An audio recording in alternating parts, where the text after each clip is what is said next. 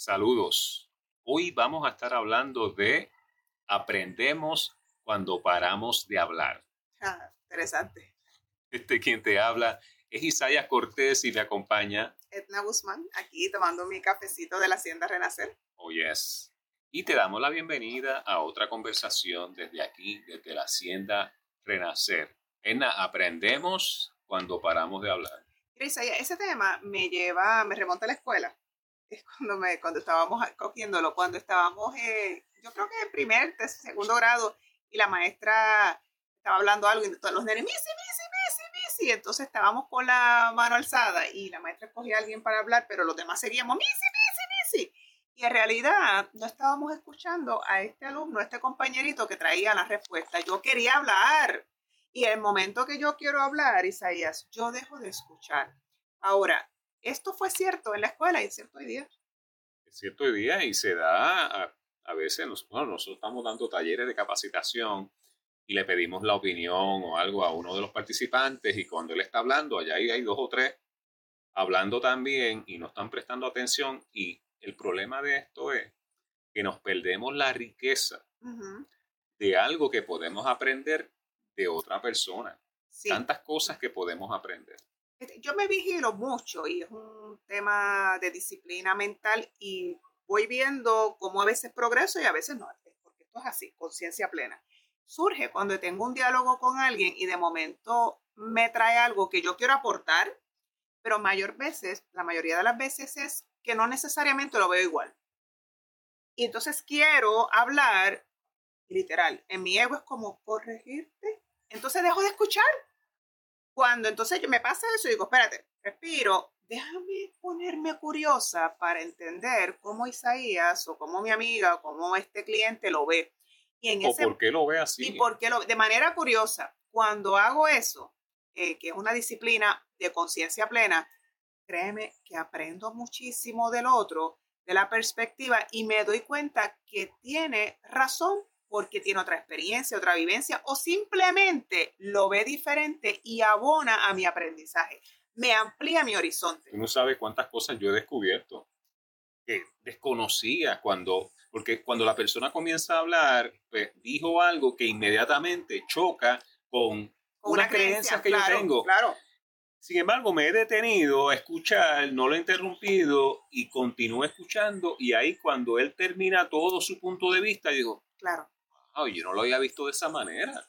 Mira, me pasó recientemente que me invitaron aquí en Lares a una iglesia y me causó una impresión favorable tan linda porque tomaron un verso y lo que hicieron fue que empezaron a dialogar de cómo lo veían y habían posturas diferentes. Entonces yo estoy de observadora y yo dije, ¿cómo es esto? No era como, esta es la religión o esta es la doctrina, sino mira este verso y cada cual expuso de manera diferente y decían, y yo lo veo así, el otro decía, de verdad, y yo lo veía de esta manera. Y entraron en un diálogo que podríamos a veces llamarle hasta un debate, pero no era con animosidad, sino entraron en una conversación de perspectivas. Y yo de observadora dije, wow, ¿cuántas veces nosotros hacemos eso y nos enriquecemos, ¿verdad? De diferentes perspectivas que puede ser de cualquier tema o nos ponemos a imponer nuestro criterio como la verdad absoluta por falta de escuchar con curiosidad? Eso es así. Lo otro es que nosotros hablamos mucho de esto cuando estamos dando talleres de negociación, porque cuando nos sentamos a negociar con alguien, queremos inmediatamente a decir, vamos a decir que yo te voy a ofrecer un producto a ti.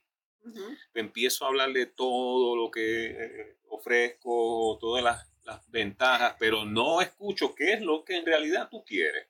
Sí.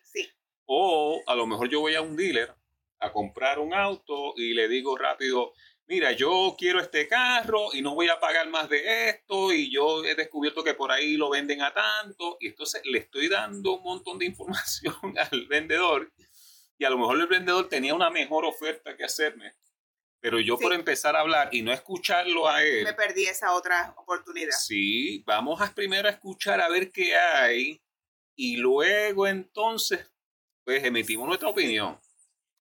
Yo pienso también que escuchar con el ánimo de aprender es un acto de humildad. Y cuando hablamos de humildad es de reconocer que no lo sé todo, que tengo opiniones y creencias basadas en mi aprendizaje, en mi vivencia, y que puede haber otras vivencias y aprendizajes que me pueden alentar a conocer y a crecer. Así que también es un acto de humildad. Ahora, quiero mencionar algo que es maravilloso. Cuando nosotros escuchamos y decimos, estoy escuchando, y de momento opinamos y digo, sí, pero entendí lo del auto o entendí lo del tapón, pero ven acá, ya el pero antepuso, ya el pero lo liquidó, porque no te entendí, el pero antepone. Versus yo decirte, mira Isaías, el cafecito estaba bien bueno y yo lo prefiero con más azúcar, y yo lo prefiero con leche de almendra. Lo estoy equiparando, va a la par. Ahora, cuando yo te digo sí, pero liquidé lo anterior, pues no te escuché, no le di validez. Sí. Bueno, pues muchas gracias por acompañarnos y te esperamos en la próxima, sin que antes busques el librito, el burrito y el caballo y nuestro Nos despedimos porque ya tenemos aquí gente que llegó tenemos gente que llegó con el blower y no vamos a usar el pero, así que nos despedimos porque ya el mensaje está y el blower hace falta. Hasta la próxima.